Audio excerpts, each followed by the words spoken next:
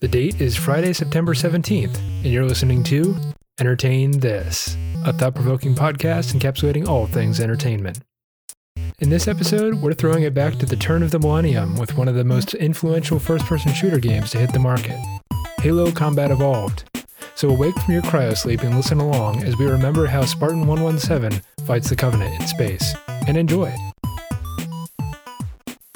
Welcome, ladies and gentlemen, to your favorite show on the internet, encapsulating all things entertainment. It's Entertain This. It's in the game. Sorry. What? It's Entertain This. Oh, okay. Whew. ET podcast. It's in the game. E.T. Oh, boy. Anyway, I'm Alex. Hi, I'm Michael. Hey, I'm Nick. Guys, I didn't plan anything for this one. It's Michael's week. Here's something. This is episode 80, guys. Can we just live in our existentialism for a little bit? Just the fact that we've done 80 hours worth of content, probably over 80. Yeah, there were definitely some like 2 or 3 hour episodes in there. So yeah, 80 hours minimum. 80 hours minimum of us talking to each other, and we are still growing younger every day. Us, our ever glowing youth continues to shine upon those who listen to our podcast, because everyone knows that if you listen to our podcast, it'll help you live forever. So we have that Factually going for inaccurate, us. But 80 is a big number, so... I'm sorry, you're not the fact checker, Nick. So... Play the intro. No, it's okay. No, it's okay. She doesn't need to come on to tell me that I'm factually inaccurate about my claims that we grant eternal youth to our listeners. But it's Michael's episode, and that cold opening was confusing enough. So let's send it over to Michael, who's got a topic for us this week. Whoa, the hi, topic? it's me. Whoa, hey, guys. Hey, how are you? Hey, what's up? What's up, Hey, you gorgeous man? Hello. So I was combing through the Entertain This archives, trying to come up with a topic because, All 80 of frankly, them. I was having a rough time trying to figure out what to talk about, and it came to my attention that we have not talked about something that, I'm flabbergasted that we have not mentioned this. We've probably mentioned it, never actually talked about it as the main subject. That's probably true. And it's perfect because we're on episode 80, and 80 is actually made up of 2 of these standing one on top of each other. Circles? We're gonna be talking about Halo. What? 2 little Halos standing on top of each other, and then it's another one right next to it. It's a conspiracy. There's 3 Whoa! circles. 3 in the Halo, and I don't know if there's Halo 3. That's the first game I played, so there you go. Jumping off point right there. Yeah, there you go. I have some very fond memories of Halo. Oh yeah. Oh yeah. No, so this week we're actually just going to be talking about the first one, the one that sets the stage for all the others, Halo Combat Evolved.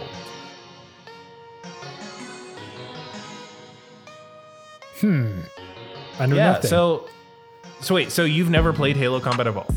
No, I was one of those people that picked up the game when everyone else was playing it in 2007 with Halo 3. Not knowing anything about it. It's like, oh, it's sci-fi. You shoot aliens. I was like, great, sign me up. I want more of that. I mean, to be fair, that's like literally the first one too. So Wow. yeah. Alex, what about you? Did you ever play the initial Halo? Yeah, I played Halo 1 all the way through on the original Xbox. Nice. The one that booted up and looked like Nickelodeon splat gack all over the screen every time that you turned it on. It was a lot of green slime. That might have been That was- 360. That's right. That was their aesthetic Yeah. back then, was green No? slime. Oh, that's right. Yeah. I don't think it was slime, but it was definitely like everything. Liquid. Never, like, there was nothing that wasn't a shade of that particular neon green. The idea was that there was some sort of a fluorescent nuclear goo that ran through the Xbox and lit up the X in Xbox. And that's like the big Xbox symbolage. Like Xbox One was that picture of the X that's like glowing from the inside. And that's because it was full of goo. And then if I remember correctly, the settings menu for the Xbox was like a bunch of pipes and like pipe systems that like piped the goo. It was a lot of goo back then. A lot of goo in that time. Yeah, the early 2000s and late 90s very much had a very uncomfortable amount of goo just in pop Just culture. too much fluorescent stuff. You know to what? be- They were doing better back then than we're doing now. Maybe we need to get the goo back. Yeah, bring back the goo. Hashtag goo back. Give my goo back. Give me the goo. Anyways, I was holding up a case of the Halo 3. Yeah, you got it right there. I got it right here for the visual people. It says do not sell before 9/25/07 on the top here. So Oh, so you got like the copy that like came out at launch. I guess. I don't know. Here's a Well, little- yeah, those only exist on the boxes that they sent out before release day. Yeah, I'm trying to get some ASMR. It's So, not working too well. But yeah. anyways, this is the first Halo game that I ever owned. So So Nice. let's talk for a second about the sort of time period that we're talking here. We're talking the original Halo game came out around the same time as the PlayStation 2 and the GameCube. And we could do a debate this on console wars, but we won't.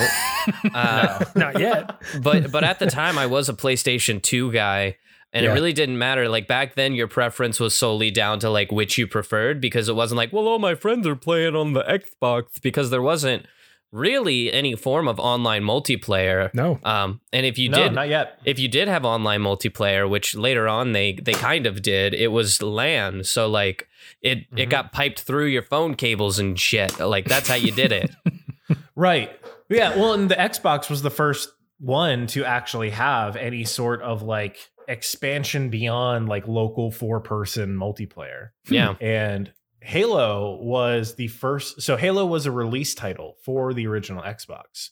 And it was the game that was meant to sell the Xbox. It Yeah. took advantage of every single system that came with it. So like it pioneered the whole like local LAN parties of like having up to 16 people playing at once. Mhm. It was the first like FPS to introduce like controls with two little thumbsticks, two little analog sticks. Really? The Yeah, modern so there day were like ones Call that of Duty controls.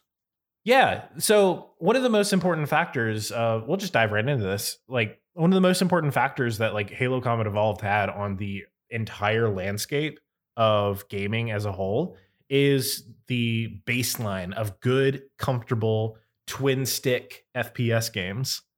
It was like we can basically accredit like any sort of game that has comfortable controls that we can just hop into and use right away. We can attribute that to Halo because it pioneered the way. Like, because if we think about like what other console FPS games came before Halo, we're looking at like basically GoldenEye 64. Doom. Doom No, was only that on was the a PC at PC. the time. Yeah. Oh, was a really? PC. I thought Doom Yeah, made it to Quake. NES. No, the NES couldn't run it. I'd like to call in the fact checker on this one to see what the earliest console that ran Doom was, but we can get back to that in a second. Yeah, I'm trying to think. Like, Doom had what we might call WASD controls nowadays. like WASD. WASD. I call it WASD. WASD. It's quicker. But yeah, I mean, that's all. I can't think of a game that was first-person shooter and on a console that came out before like 2000-ish. And part of that might just because, consoles before that time period didn't have analog sticks. So Well, yeah. So That's there were true. there were a few that came out on the Nintendo 64, but that only had the one. Oh, You had to kind of combine the controls with the like the single center analog stick with the Ooh. right C controls with the 4 yellow buttons. what were they thinking? And then you had to like aim by holding like the Z button on the bottom and then use the analog stick, but you couldn't move at the same time. Total garbage. None of it really worked super well. Even after like GoldenEye 64, there was another game called Perfect Dark that had a lot of the same stuff that GoldenEye 64 had, Mhm. but it was kind of like a next logical step in terms of like controls, but it still only had the single analog stick. So one of the big driving points of the original Xbox was the two offset analog sticks. So that way we got to have two ready to go at once. And it just like naturally fit into your hand. Because I think no matter how old you were, the first time any one of us ever picked up an Xbox controller, even though it was like this giant hunk of plastic. That It was disgusting to hold. It was disgusting, and it was fat, and it was like probably crusty from sitting in your basement. that's gonna happen. It did But- feel like that though. I don't know It how, did. but every Xbox One controller I ever picked up had that like foam expanding spray on it. You know, the stuff that like they put into walls and stuff. For some Yeah. Why does reason, it have that in it? I don't know. Every Xbox controller I ever touched had that. It's kind of strange. Oh, What's she up, said, "Got guys? him." Well, welcome. My facts Hi. are about to be checked. I don't know who said it, but the first console to have Doom was the PlayStation 1, released on November 16th, 1995. Woof. okay. So that's pretty early, but no, wait. The PlayStation 1 did have thumbsticks. It did. It had a control. It didn't. Not all of them did. Yeah, not No, originally. not all of them did, Not but some of originally. Yeah. the later ones did. You're thinking of the DualShock 2 controller, which actually did have I think it also had a rumble pad in it too, like a vibration setting. I think that I had one of those, but I'm really not sure. That means that Doom Yeah. is almost 30 years old. Disgusting. I hate it. I Yikes. hate to hear it. Any other facts need checking, boys? I think that's it. Then I'm out. I think we're good. No, I can't think of anything. You're dismissed. Thank you. Awesome. Thank you, Chloe. Thanks, Chloe. But yeah, so if we look at it, like it was the perfect storm for like gaming as a whole. It got released with a brand new console, had all these brand new capabilities that it took full advantage of. But that's getting more into like the technical side of things. Let's first take a look at like Halo as a whole and like our introduction to it as kids. Like for me, it was the first ever rated M game that I ever had. Yep. It came out in 2001, so I was like 6-7 years old. Mhm. I remember being in like second or third grade and watching and playing it for the first time. And I specifically remember like sitting in my basement on like a really old shitty CRT TV, one of those like really old ones that did like the whenever it turned on. I Yeah. remember those. Yeah. Yeah. The ones that You if you had, like, sat too close to it actually did make you blind. Yeah, No, exactly. But it was the static thing for me. Like you put your I didn't have arm hair at the time because I was a kid, but you put your like head up to it and your hair started Yeah. going. Yeah, mine even had like the wood paneled sides. It had individual So- little buttons to control like the contrast and the Yeah. brightness. Mine, I remember I used to get texts on my Nokia track phone and my TV would go and then my phone would buzz That's really because cool. it would travel through like the tubes of the TV. Yeah, we can go into a technical explanation of that, but I won't bore you with that. Thanks, Nick. Let's talk about Nick. Halo more. Yeah. Just know it's electrical voodoo. Yeah. So we go back to that time period and like everything that we're expecting out of games is to be like simple, blocky, like not too like fancy or you know and you love your big old chip tunes with some small orchestra backing from like Nintendo 64 games. You load up the menu for the first time on Halo and you're hit with that glorious The Gregorian chants. Yeah. And your mind immediately is just like, oh, I'm going somewhere. Mhm. We're traveling to another planet. Mm-mm-mm. This is insanity at its finest. That This is about to nostalgia- hit different.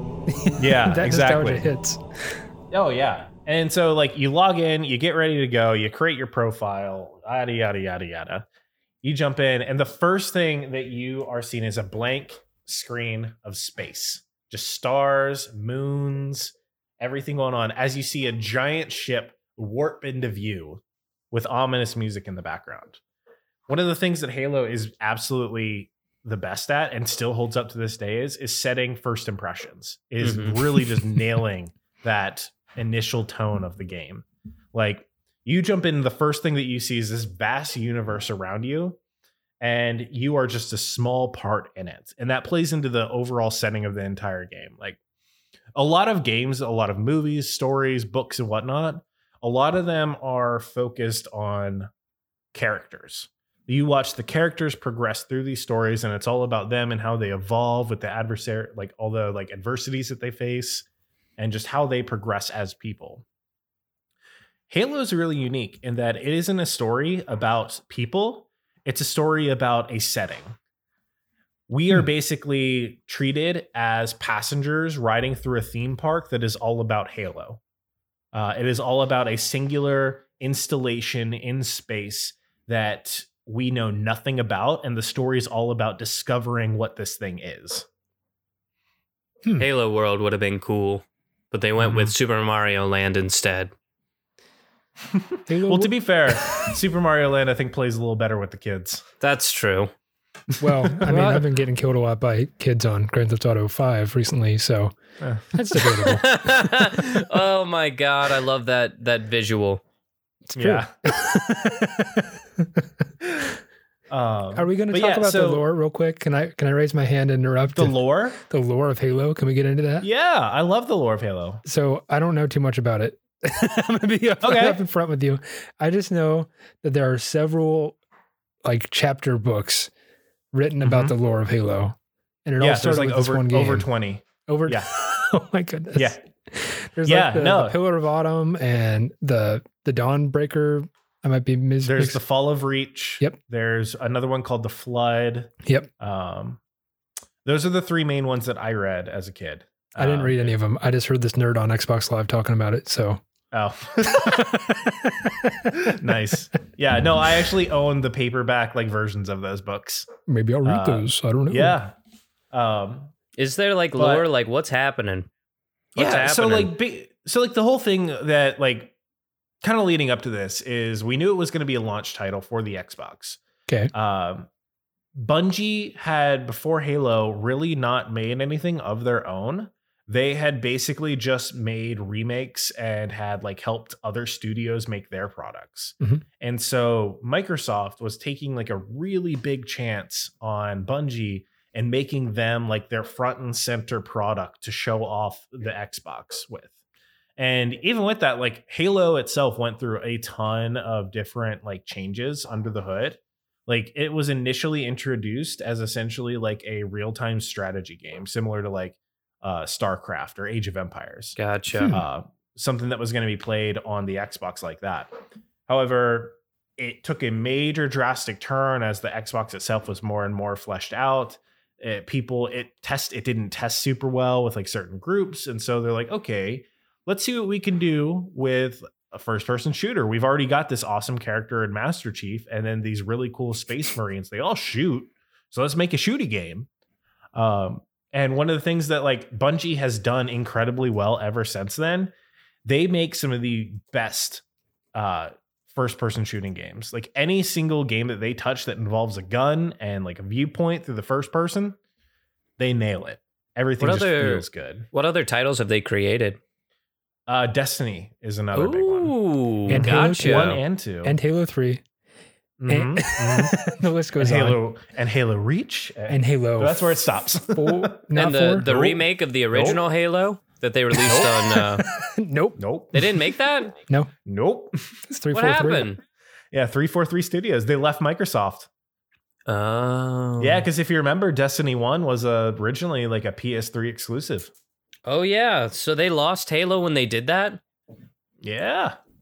Yeah, because Halo's a Microsoft property. Hate It that. is now. That's why I don't play it, because I have a PS4 like a peasant. Anyways, I can help you get a PS5. Get with me after the show. Use promo code Entertain Halo. Don't use that anywhere. It doesn't work. It's too Go long. ahead and use it. It might work. But anyways, going back to the initial tone and plot, like it's one of the things like the first time you boot this game up, you know you're ready to go on a journey through an epic like sci-fi action thriller. Mhm. Oh, yeah. And it's just like as a kid, it is the first time you really ever get to experience anything like that, especially where you're sitting in the driver's seat. Mm-hmm.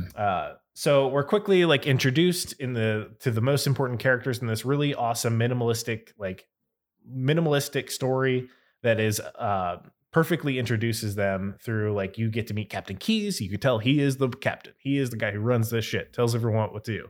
Just from his voice acting, you can tell he's a badass. Then you get introduced to Cortana, the sassy AI, who follows you throughout your entire journey.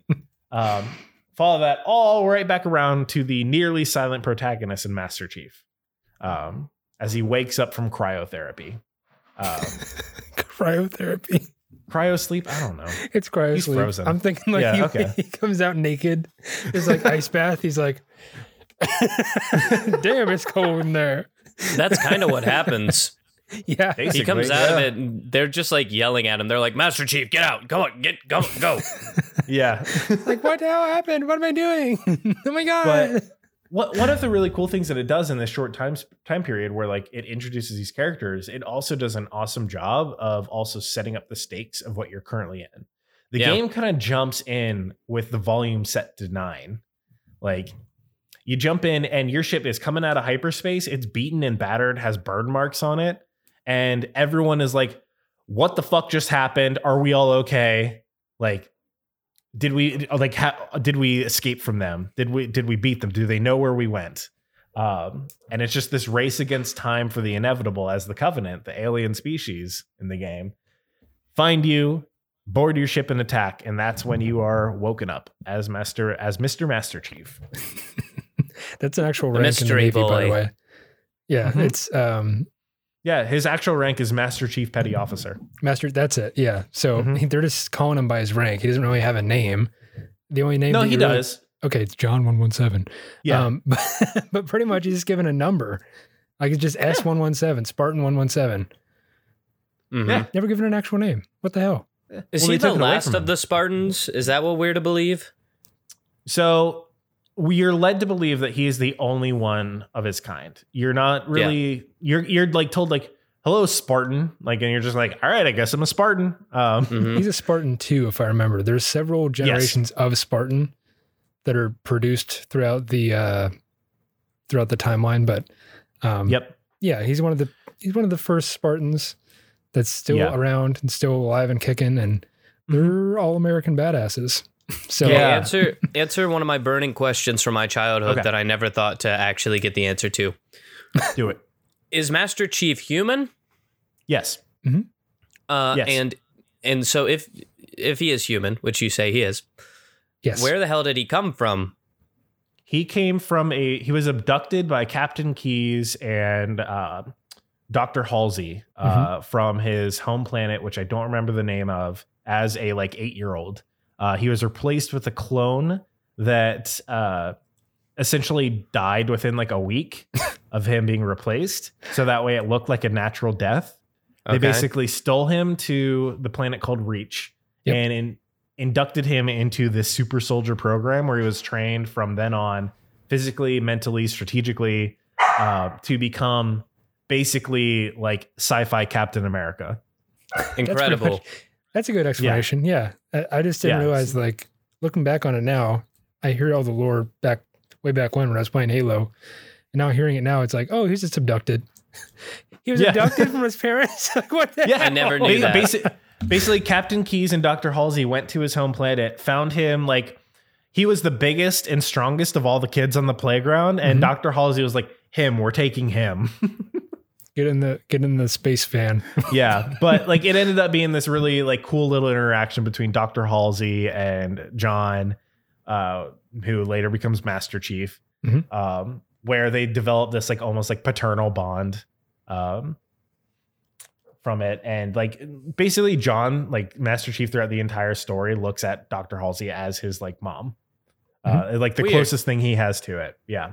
And so the other thing to remember is like Nick said, he's John 117. He was the 117th person in the Spartan program. Mm-hmm. There was like in his section, because they're part of the Spartan 2 program.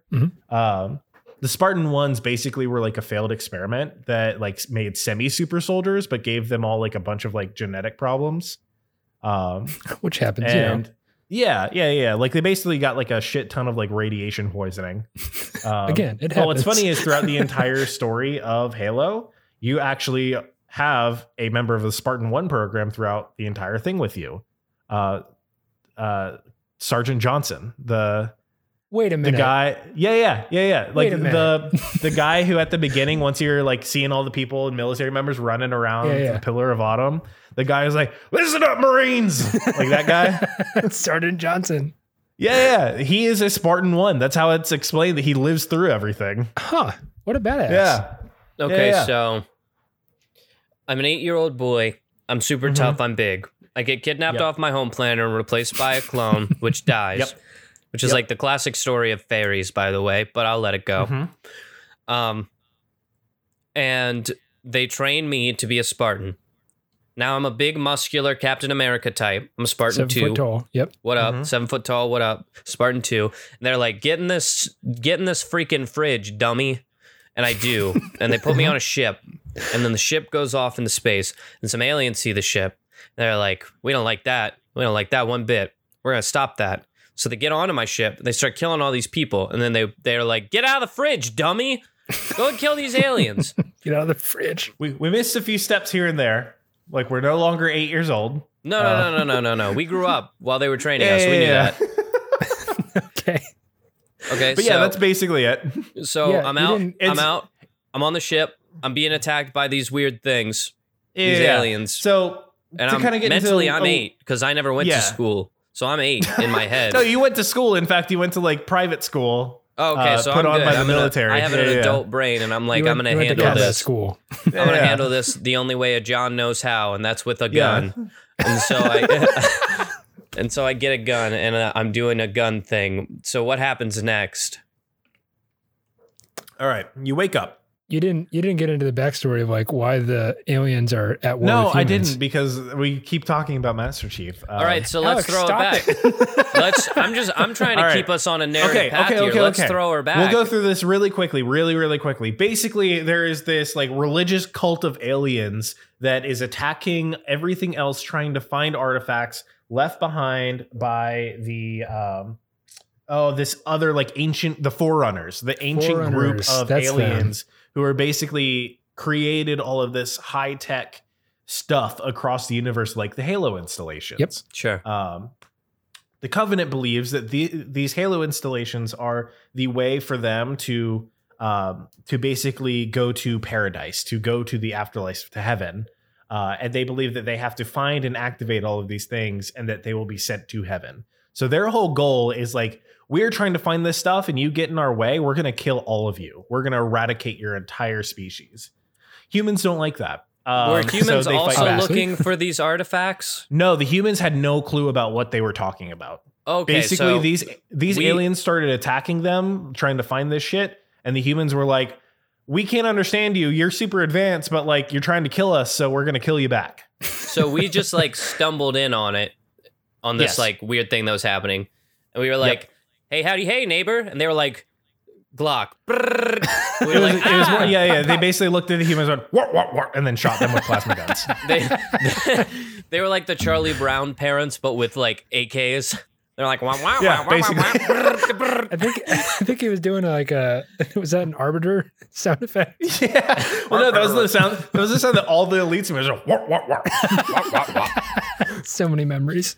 Okay, so these aliens are looking for these ancient religious artifacts to get to heaven, and we're like, what the hell are you talking about? We don't speak your language. Yep. And they're like, all right, well, get ready to die. They don't say that. They say, wah, wah, wah, wah, wah, wah. And then we're like, all right, wake Yeah. up, Master Chief. These bitches is shooting at us, and we don't know why.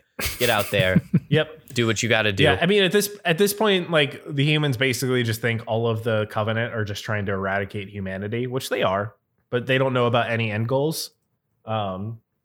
So They're trying yeah, to eradicate so now we're like here.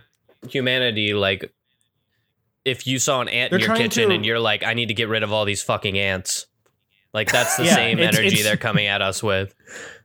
It's more like you are trying to cook like a 5-star meal, and your like cast iron frying pan is covered in ants. Mm. Oh, It's that's like no fun at all.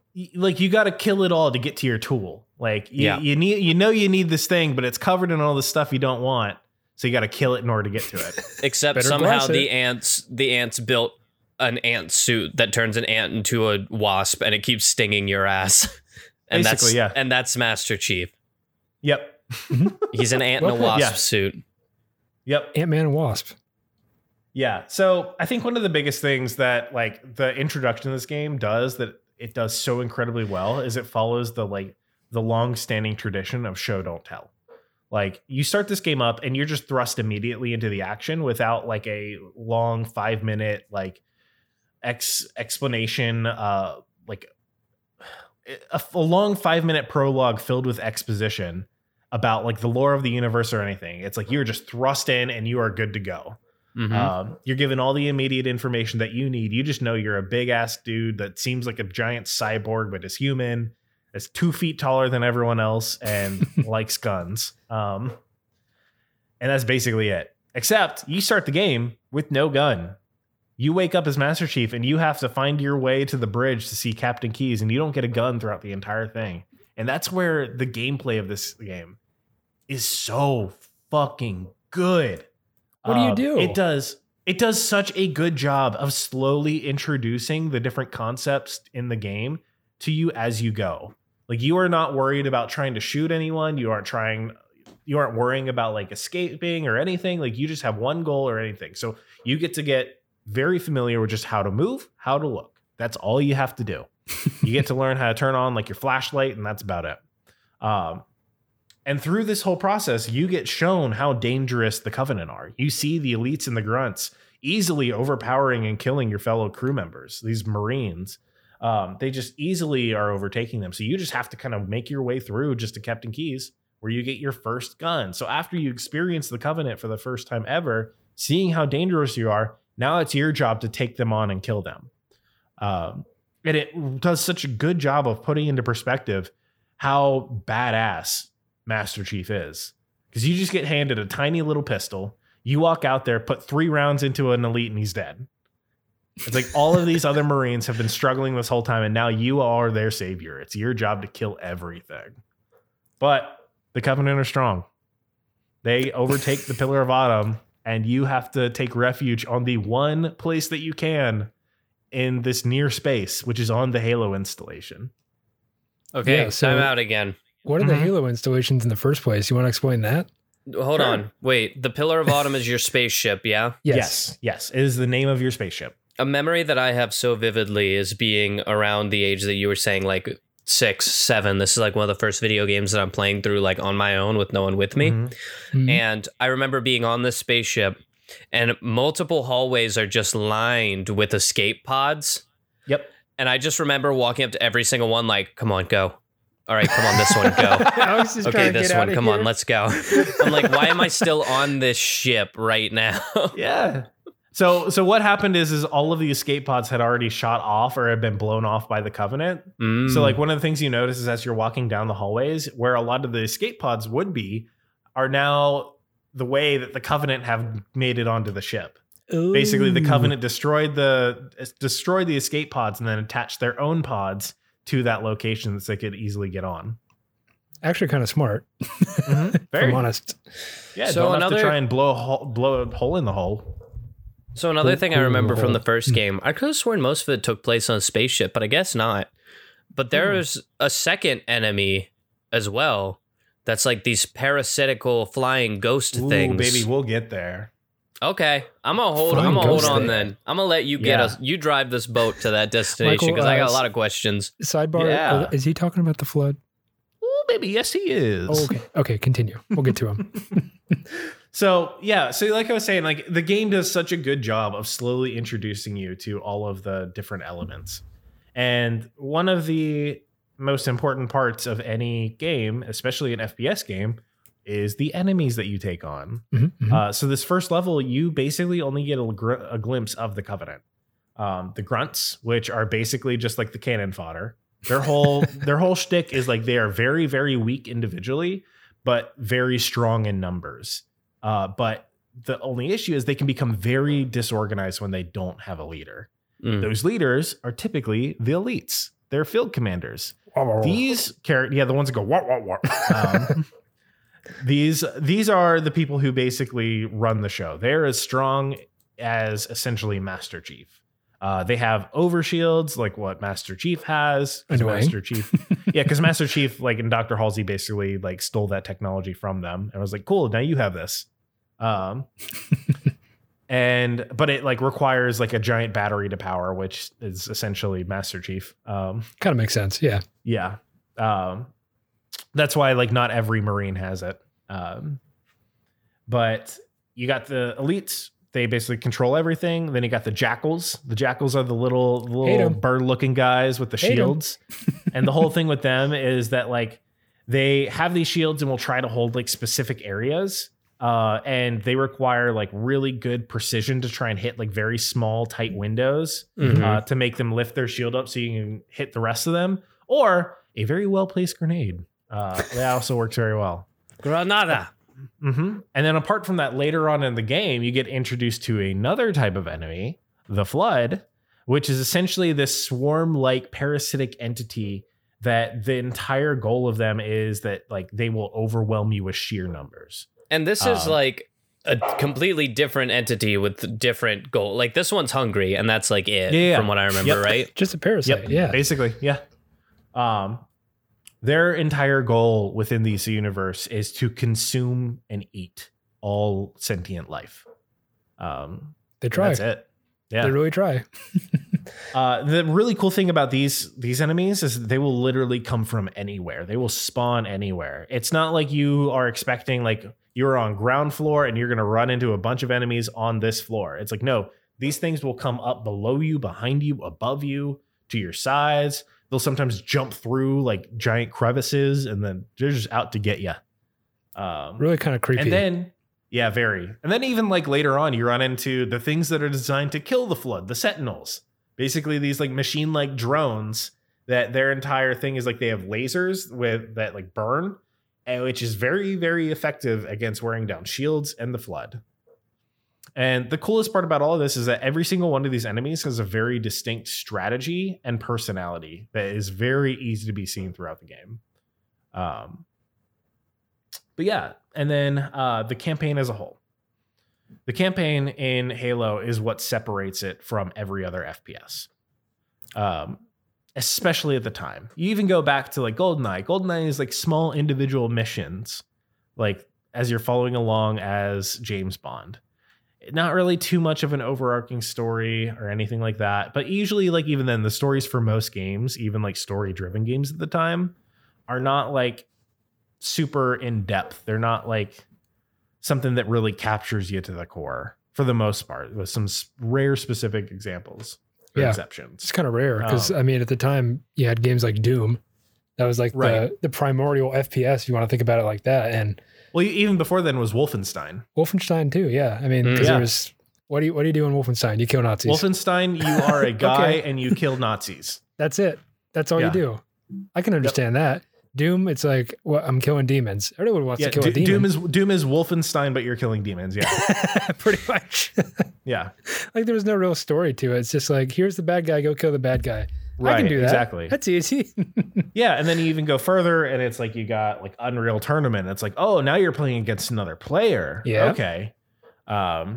Yeah, and then you even got like Duke Nukem, basically just Doom, but with sillier. Yeah, way sillier. Came here to kick ass and chew bubble gum. And I'm all out of gum. That's Spartan 117's catchphrase, by the way. Yeah. I'm pretty sure I've heard Master Chief say that at least zero times. But Halo Combat Evolved is one of the first FPS games that gives you true purpose throughout the entire game. That is what it does. Is instead of it just being this aimless game where you're just going around shooting things and you've got just like a general idea, the story and the plot around the game is your sense of motivation. You don't know anything about like the outside context about what's going on. You barely know who you are or the people around you are. You know next to nothing about who you're killing, but goddamn, is this story fucking good? Basically, like you are just sent down onto this planet, or this fake planet thing, this big ring. It's more a ring, yeah.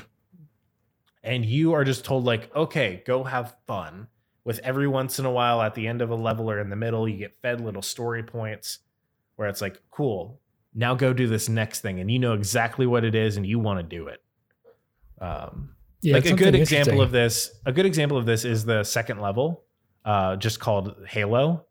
where Hello. you, after escaping on a drop pod from the Pillar of Autumn, every single one of the Marines around you who came down in the same drop pod as you died. Killed on impact. You were the only survivor. And your first interpretation is like you see lush plains, mountains, waterfalls, and some weird alien technology all around you.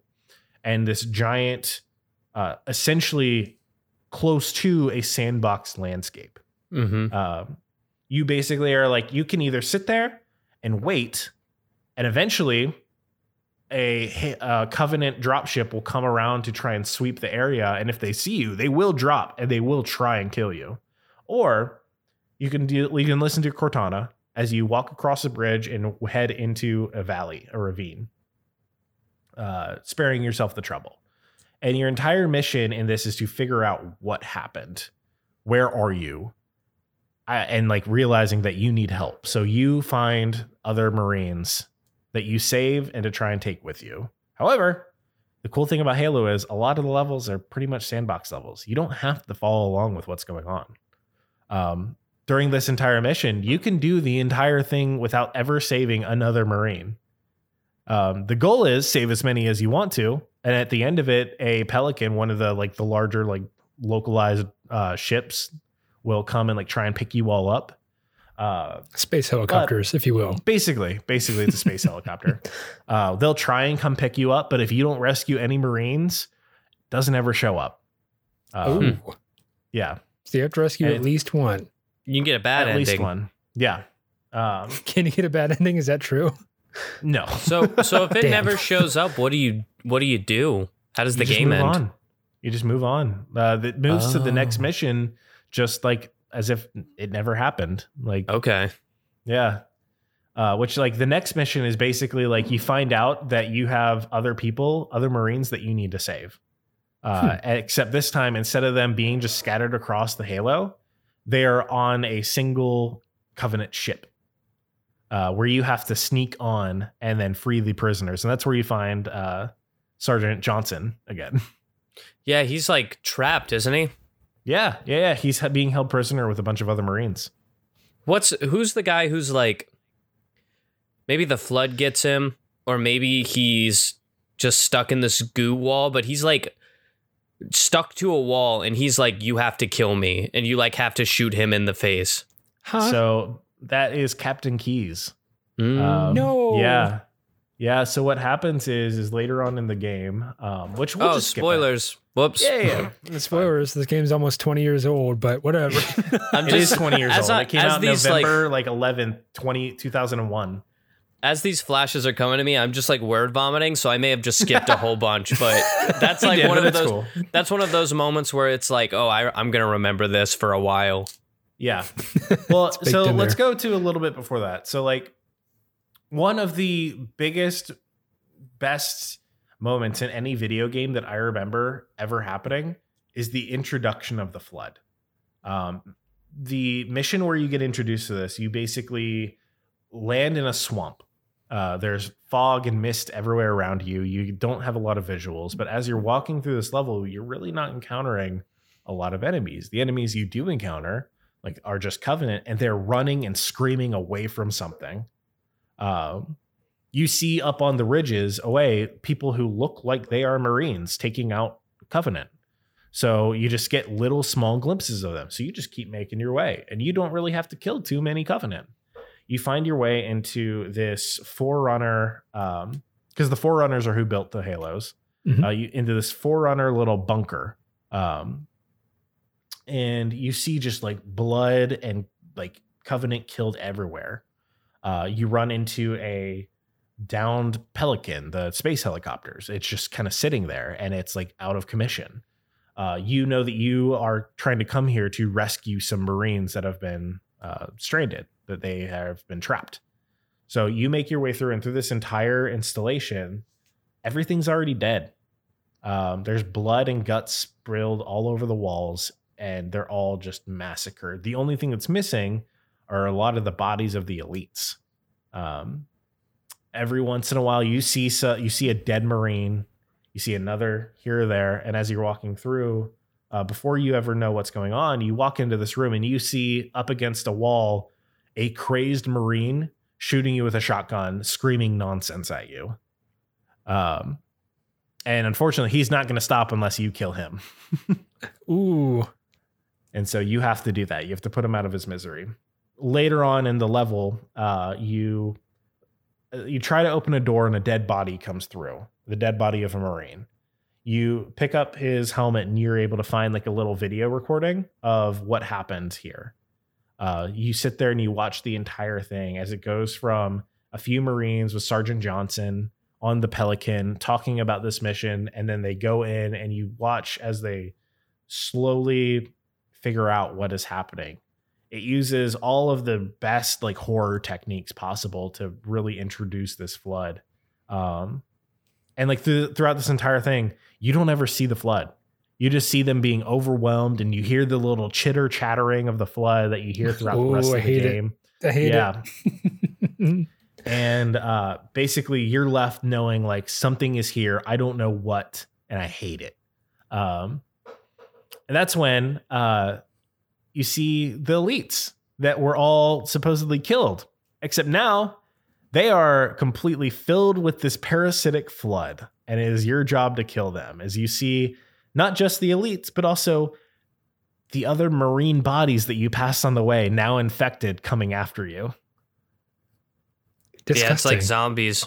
Yeah. Essentially, the flood are introduced as an infectious zombie-like race that just swarms you, and it's just like, I remember having to put the game down and having to walk away for like 2 or 3 days. Because you were a scared little kid.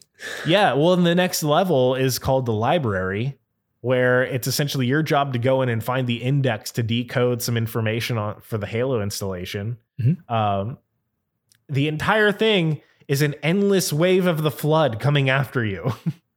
Oh, Lord. As you try and find this fucking index. And it is the worst, most horrifying feeling in the world. Like, I'm getting flashbacks right now to the just absolute dread. Like I straight up didn't beat this mission for a month because I had to take like 1 or 2 day breaks. Because you just couldn't do it. I couldn't do it. Like I was frustrated and scared. Those are the worst combination to experience in a video game. I mean, exactly. Halo 3's flood, the way it was introduced to you in that game, if I may bring it back, is I don't think it's as scary as that, really. No. Well, because the expectation is that you've already encountered it and defeated it once. Oh, and then where does the Gravemind guy come into this? Is he like he comes from Halo 2? Okay, so we won't get to him, but I was curious. No, no. So it just says like a quick little thing. Basically, the flood are a semi-sentient hive mind, where they basically consume the intelligence of whatever they eat. And this intelligence then, after they get enough of it, then conglomerates into a giant being known as a Gravemind, which essentially controls all of the local flood. And then even then, the Graveminds are then like, they can be connected through this hive mind intergalactically. That's why that's why in like Halo 2, you meet the Gravemind, which is the first time you ever meet one, and it knows who you are. Because it absorbed that knowledge when it consumes Captain Keyes in the first Halo. Man, that's fucked. I didn't realize that. Yeah, I mean, this is one of those sci-fi games that's, I think, intergalactic if we want to set the scale.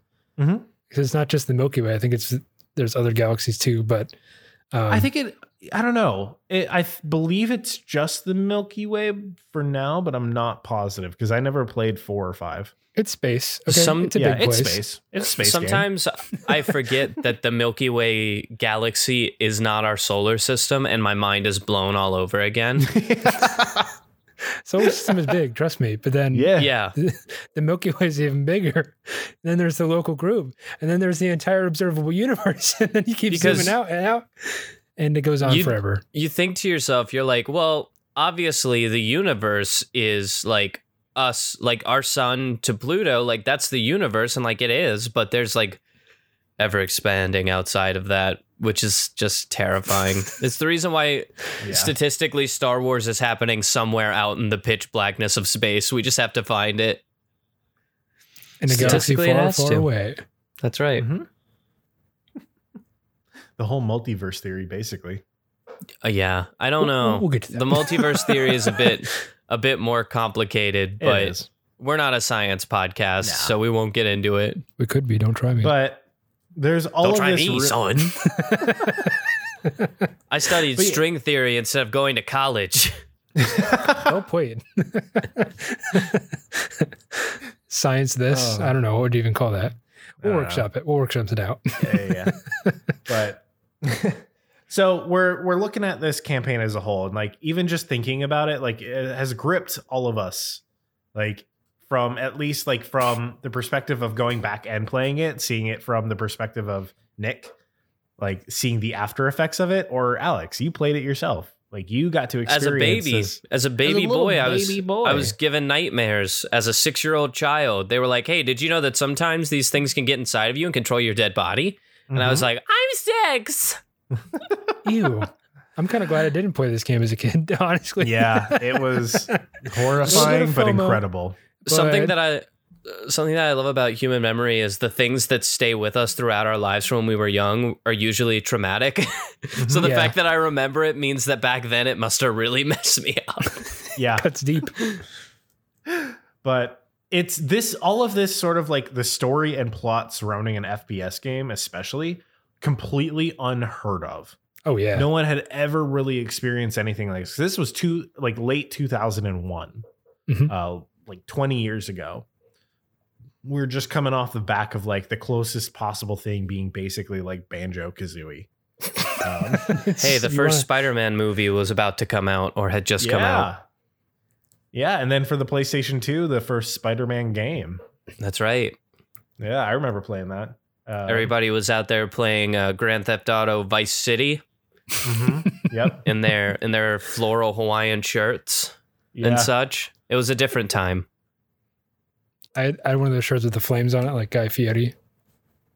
Yeah, Oh, I wore one of bet you those did. to a banquet where I was given an award because I thought it was fancy. Well, It's a There's a button certain up. It type has a of person- collar.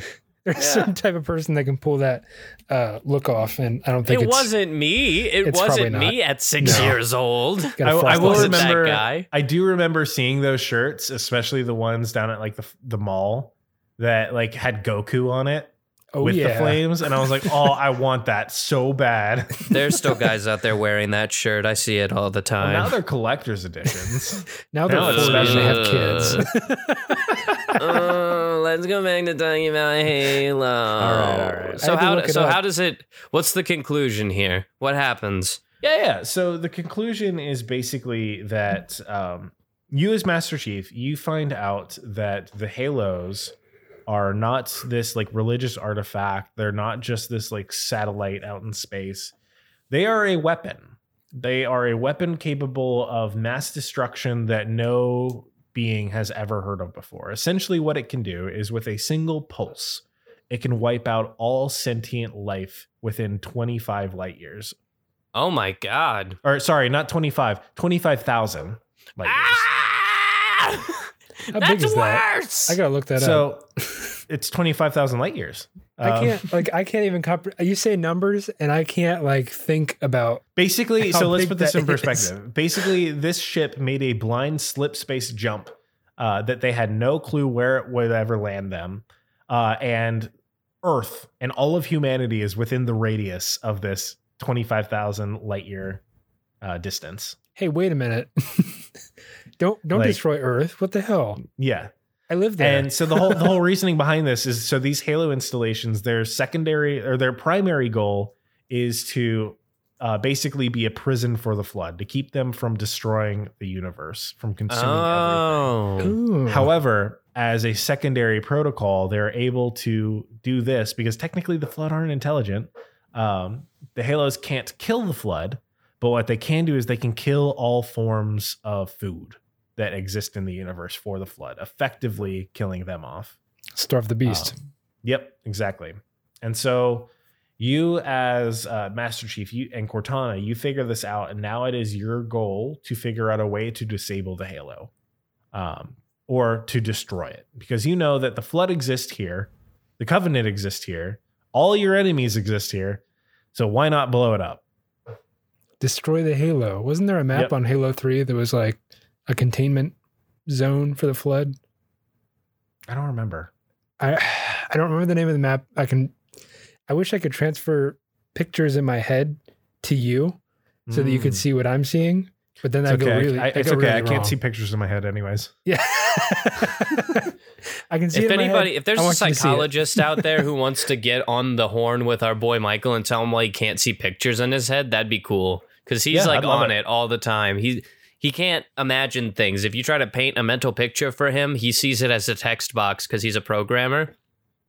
Poor guy. Maybe you're not real. Maybe you're a robot. Maybe that's why.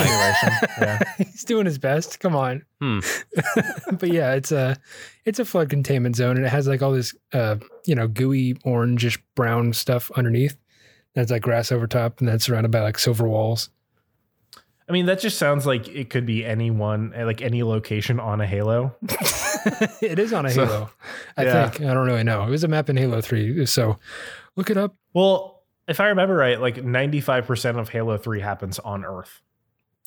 Oh yeah, I'm pretty sure it does. And then there's Yeah. like that one level where you go to the flood ship thing, and Yeah, that's what it is because you leave Cortana behind in Halo Yep. 2. You leave her behind on the Halo to try and contain the Gravemind. The Gravemind takes over Cortana, learns the location of Earth. They infect a Covenant ship, and they fly that with the Gravemind and Cortana to Earth, which is what you Ruh-roh. encounter. Yep. that's a big And now you've got problem. the Flood, this parasitic, sentient life-eating being, now on Earth, where there's lots of sentient life. Well, it's not Yeah. ideal. We should stop But- playing video games because we really do just make matters worse for sequel reasons. But yeah, so that covers like the generic plot of it. So essentially at the end, you as Master Chief, you go to try and like destroy the Halo, this ring. Your only goal, like your only option is to basically use the core of the Pillar of Autumn, which is crash landed and destroyed essentially. Mhm. Use that as a nuclear bomb to blow up the Halo. One of the coolest moments that I remember specifically about this campaign, this portion of the campaign, is that they use gameplay to set the scene. You get onto this destroyed Pillar of Autumn, you're taken back to like a very reminiscent but powered down part of the first mission where you're trying to escape the Pillar of Autumn. Mhm. There's weapons from the different armories strewn everywhere. However, like none of the guns have any ammo. So it's like you have infinite resources seemingly, but it's all very, very slight. There's not really a lot. It's like artificial scarcity, essentially. It makes you You feel mean this capitalism? yeah. Got I him. need to leave. Well, just like capitalism, it makes you feel this like heavy sense of desperation that you need to find something, that you need to work harder to try and find this thing that you need, these bullets and these weapons to try and kill the Sentinels, so that way you can take control of the ship, so you can explode its core, which leads to one of the most like tense moments in the game, where you basically set the core to explode, and now you have like 20 in real life minutes. It's like 10 in real life minutes to try and like escape the Pillar of Autumn on a Warthog. Wait, Warthog that's being exactly like basically Halo a 3. Jeep. Yeah, it's Yeah. a Jeep. It's a Jeep. Yeah. I Why do love they end these that. games on the like the clock ticking? Just to Yeah. they always do that. Or Yep. in my experience, I guess what you're telling me with Halo 1 and how it ends in Halo 3, it's all clicking, Yeah. talk, tick. It's a TikTok. Yep. Yep, I got there.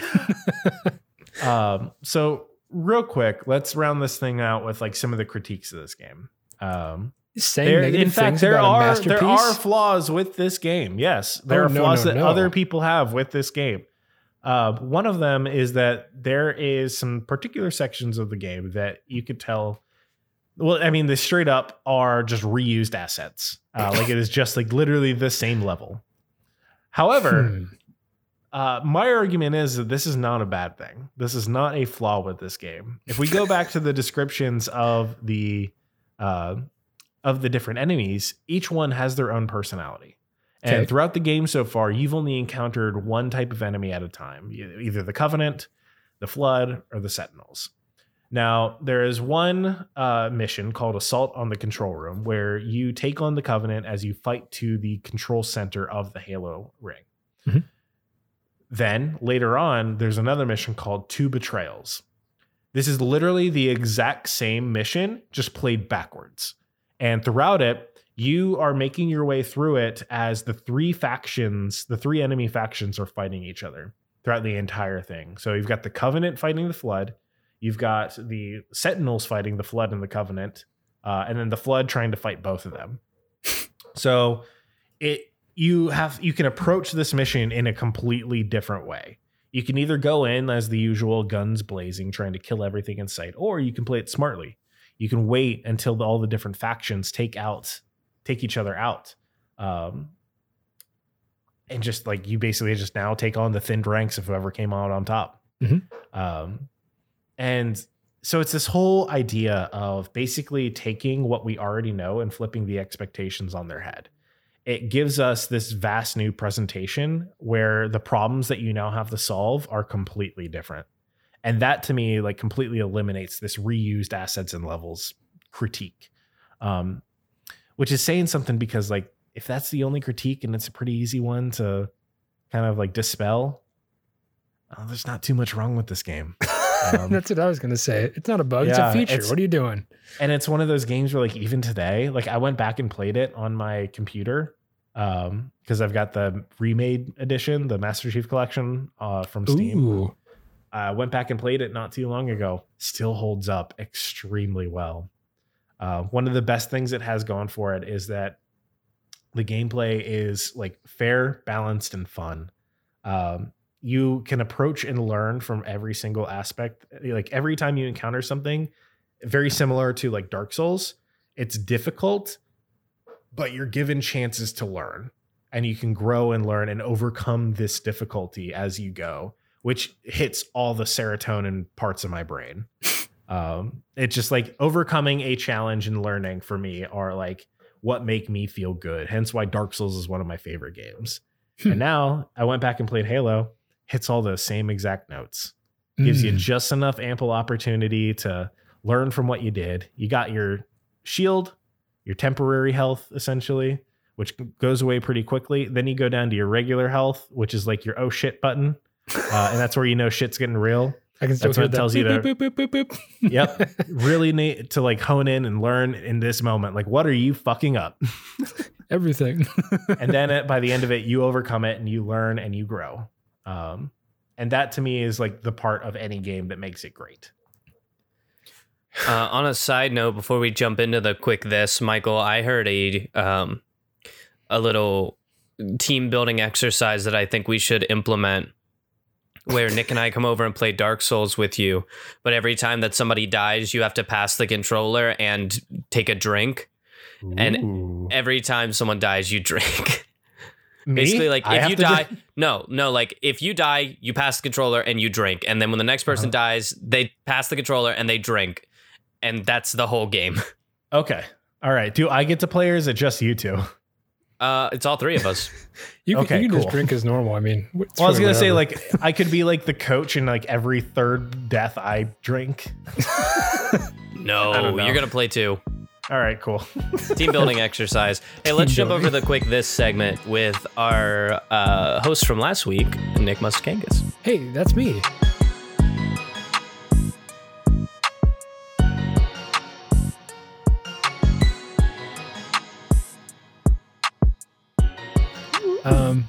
I'm of course going to need a timer, and I do hope on a Timer, I side, barely know her. all right. On a side note, I think we need to bring on a Halo expert or somebody that's like really engrossed in the lore, and just tell me what is all the lore going on, because I'd like to revisit Halo at some Yeah. point. So Hey, I know quite a bit about the lore, so I'd love to have a good conversation with you about it. Guys, Oh, we just yeah. had an hour-long conversation about the I'd lore. love to have another. 3 hours. Okay. All right, I you ready? click this. I think I do. Yes, I'm You ready. ready? All right, 3, 2, 1, go. Okay. So to start my quick this tonight, let's play a game of two truths and a lie. Oh, Yep, we're going to do this. I'll start with a series of 3 statements, and y'all have to decide which is a lie and which 2 are true. So you guys ready? You want to play this? Or do we get to know what the topic of the quick this is first, or is that going to give away the answer? That comes later. Okay, fine. Okay. Oh, All right. All right. Yeah, this is one of those levels that you can't skip because reasons. I've never been to a live concert. I've never been to a NASCAR race. I've never broken a bone. 2 truths and a lie. Which is which? You've I never been believe- to a live concert. Michael? No, I'm going to say you've never been to a NASCAR race. I've seen his tickets. Oh, fuck off. Damn it. You got insider info on this bullshit? Okay, All here's the lie. I've never been to a live concert. I have. It was a band called Dream Theater. You've I have never been to broken a NASCAR bone? race. I've never broken a bone. True. You motherfucker. I'm confused as to how you're going to turn this into entertainment, So here's but the I'm thing. curious. I'll admit something live on this podcast. I went to a NASCAR race, and that's the topic of my quick this tonight. NASCAR? NASCAR. NASCAR, Okay, you're yee! All right. You're not coming out of a closet, but continue. Yes, I'm coming out of a trailer or something like that with a Woo! fifth of rum NASCAR, and- You're turn coming left. out of All your right. cage and you've been doing just fine. Now go. Okay. When we look at a map of our great United States, you'll see some large paved ovals dotting the landscapes from sea to signing she. Sell seesaws by the You seashore. want to take that line again? There you go. Nope. Are they ancient monuments, earthworks of native tribes, or maybe just some large sporting venues built on the world? The answer is, of course, the latter. The outside of our pre-existing assumptions about auto racing, I'd like to educate and inform you about this great American sport known as NASCAR, which is an acronym, by the way, standing for the National Association of Stock Car Auto Racing. So from I didn't that, know you can that. pick up on the fundamentals of the sport. They make stock cars, and air quotes, go fast, and the fastest car is the winner. So there you go. That's easy enough. But there are, of course, rules and regulations, and those are all boring, and nobody cares. So we're going to gloss over those. Now, you might have heard that it's a bunch of rednecks going fast and turning left. For the most part, that's accurate. Even the fans that come out to these events are largely more rural-oriented folks. But what I'm about to tell you is going to blow your minds. These drivers don't always turn left. Sometimes they turn right and, wait for it, left. The race I went out to see a couple weeks back was called the Verizon 200 at the Brickyard. The Brickyard being, of course, a nickname for the Indianapolis Motor Speedway. And would you believe it, this course had both left and right turns in it. It's something NASCAR likes to call a road course. The 200 in the race's title refers to the number of miles that they go around in circles to attain this mileage. So coincidentally, this was the number of miles that I had to travel to get up there too. It was pretty much all day ordeal for me. You wake up, you get ready, be on the road for 2 hours, and then you get to the speedway, which is a massive, really, really, really big stadium-like structure. The track itself is so large that it can fit 9 holes of a golf course inside and comfortably seat 250,000 people in the stands. Now, I didn't see too many fans in the seats those days when I went, but whether it was COVID or a decline in viewership, I don't know. But one thing I can tell you is that these cars were extremely, ear-splittingly loud. Mhm. Think of that one guy that goes up and down your street at 10 o'clock right when you're trying to go to sleep. And it's Jimmy, who took his freaking Honda muffler Civic. off of his Kia Yeah. Sedoya or whatever. That one dude in a pimped out Honda Civic who's flying down your street, and he just chopped off his muffler because he thought it would sound cool. Think of that times like 50 or so. I was, of course, foolish and kept my hearing protection off when they were speeding up right in front of me on the front straightaway more than 100 feet away. Immediately, I did regret this decision, and I will never do it again. The stands rattled and shook and reverberated as the noise was only a mere 100 feet away, and I could probably feel it in my bones as 40 cars at 500 horsepower sailed right by me. Needless to say, I did have my earplugs in for the duration of the 3-hour race in front of me. But at face value, yes, NASCAR is a bunch of rednecks going fast and turning left. But if you dig a little deeper, you can understand the entertainment value, the strategy, the engineering, and the endurance behind every turn. Oh, and the crashes, of course. It's probably the only reason I used to watch the show when it came on the TV every Sunday when Dad had it on. There's something spectacular about seeing a car ripped to shreds after smacking into a wall and the driver walking away just like it's another day in the office. But yeah, that car cost over $1 million and it's money well spent. After all, there's nothing more American than wasting gas and going in circles in fast cars while making a bunch of noise.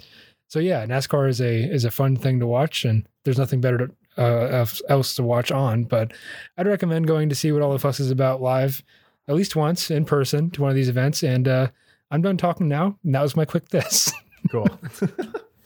Alex, have you ever been to a NASCAR race? I have. Ooh, so this is something we've all experienced. I've been one in thing. wow, this is the one thing we've all done because we're all from the sticks. The three of us, the one thing that the three of us have experienced, well, two things. One, NASCAR. Two, Skyrim. Yeah, and those are the things. Skyrim's an experience now. Now, what I will say is NASCAR is one of those, it's one of the only things in entertainment. It's this and movie theaters where the closer you are to the action, the worse your experience is. Oh yeah, Because like I was in the pit, so I was like in the middle where like people like sit up on their like RVs and shit and like do the yee stuff and throw cans at people I was there. I was helping with the youth group in town. I was helping like watch these kids as we went on this like youth group field trip. And yeah, it's loud. And if you're in the pit, you do not get to watch a race. Nope. You get to watch a lot of loud cars go past you about every 2 minutes. Mm-hmm. And I remember we probably stayed for about 10 laps. And then I was like, well, I've had enough of this action. Yep. Had enough being here now. I'm ready to not be here anymore. Yeah. I will say like the one part about like a NASCAR race that is like unique and like really thrilling is like when you are down close to the track, when the cars go by, you feel it. Like you feel it like rattle your chest. in your chest. Yeah. Yeah. And that is something that like you can't really experience that like consistently anywhere else. However, I will say too, the first time I went to a NASCAR race, I went with my dad. He got tickets through like a business partner or something. Mm-hmm. We were there for all of about 15 minutes in like a booth with like provided dinner and all that. And after 15 minutes, I was like, Dad, can we leave? Can we go home? This is You just boring. buggered out after And my that? dad was like, no, like we have to stay. We have to stay for a little bit. Like, I'm sure it's gonna like everyone tells me they love this, so we gotta stay and like it's gonna get better. It's gonna get better. Mhm. Another It 20 doesn't minutes. get better. Another 20 minutes goes by and my dad just looks like, all right, let's get out of here. Yeah. We stayed for like 30, 45 minutes. And then as we're leaving on the way back out to the car, like a guy just like right next to the entrance, like 5 feet away from me, just projectile vomits. Oh, And that's the memory I have Classic. about NASCAR. yeah. We'll mention That's a Vlasic crunch right there. they have a really loose admittance policy where you can bring in a cooler, fill it Yep. with whatever you want. Ooh, So you know what I just people thought were of? drinking. You know what I just thought of? The best NASCAR entertainment that anyone can possibly experience, the Daytona 500 all gas, no brakes episode. That's quality content. It is the most amazing NASCAR content ever created. It'll give you a pretty good slice of life if you're looking for that. Counter argument, Talladega Nights. That's also a good film. Yeah, that's Shake long and bite. form entertainment. If you want like good 5-10 minutes, all gas, no brakes. If you want a quick good hit. hour and a half of like Will Ferrell being an idiot, Talladega Nights. That's right. I'd rather be the one Well, driving the car, boys. to be honest with you. But whatever. Boys, we've done it again. We've talked our heads off for another hour. We've created more content and we shall send it into the ether. Thank you all for listening to our ramblings on Halo and NASCAR. Two things that go together like chocolate and peanut butter, if you ask me. Throw Master Chief in a NASCAR. Let's see what happens. They're both in rings if you want to draw that connection, I guess. I don't know. Hey. Great. Hey, way to go. You did it. I'm not You proud did of it. So this is why we keep you around, Nick, is because you fill in the gaps where we just can't. And it means a lot. I like it when Nick fills in my gaps. As always, if there's anything that you guys want to hear us cover here on the show, we take suggestions. We'd love to hear them. We'd love to see maybe what we haven't covered yet, what you'd like to see us cover. We are always looking for new entertainment to consume. So if there's something that we haven't talked about that you think would be a good fit for us or that you think would be a terrible fit for us and you just want to hear us rant about it for an hour, confused and scared, we'll do that. So send us your suggestions. You can send it to us via email at entertainthispodcast@gmail.com. There's also a website, entertainthis.net. You scroll all the way to the bottom. There's a questionnaire that you can fill out there. It sends it straight to our inbox. It's a little bit easier for you. Get in contact with us some other ways. Tell us what you think about the show. Tell us what you thought about our opinions on Halo and NASCAR.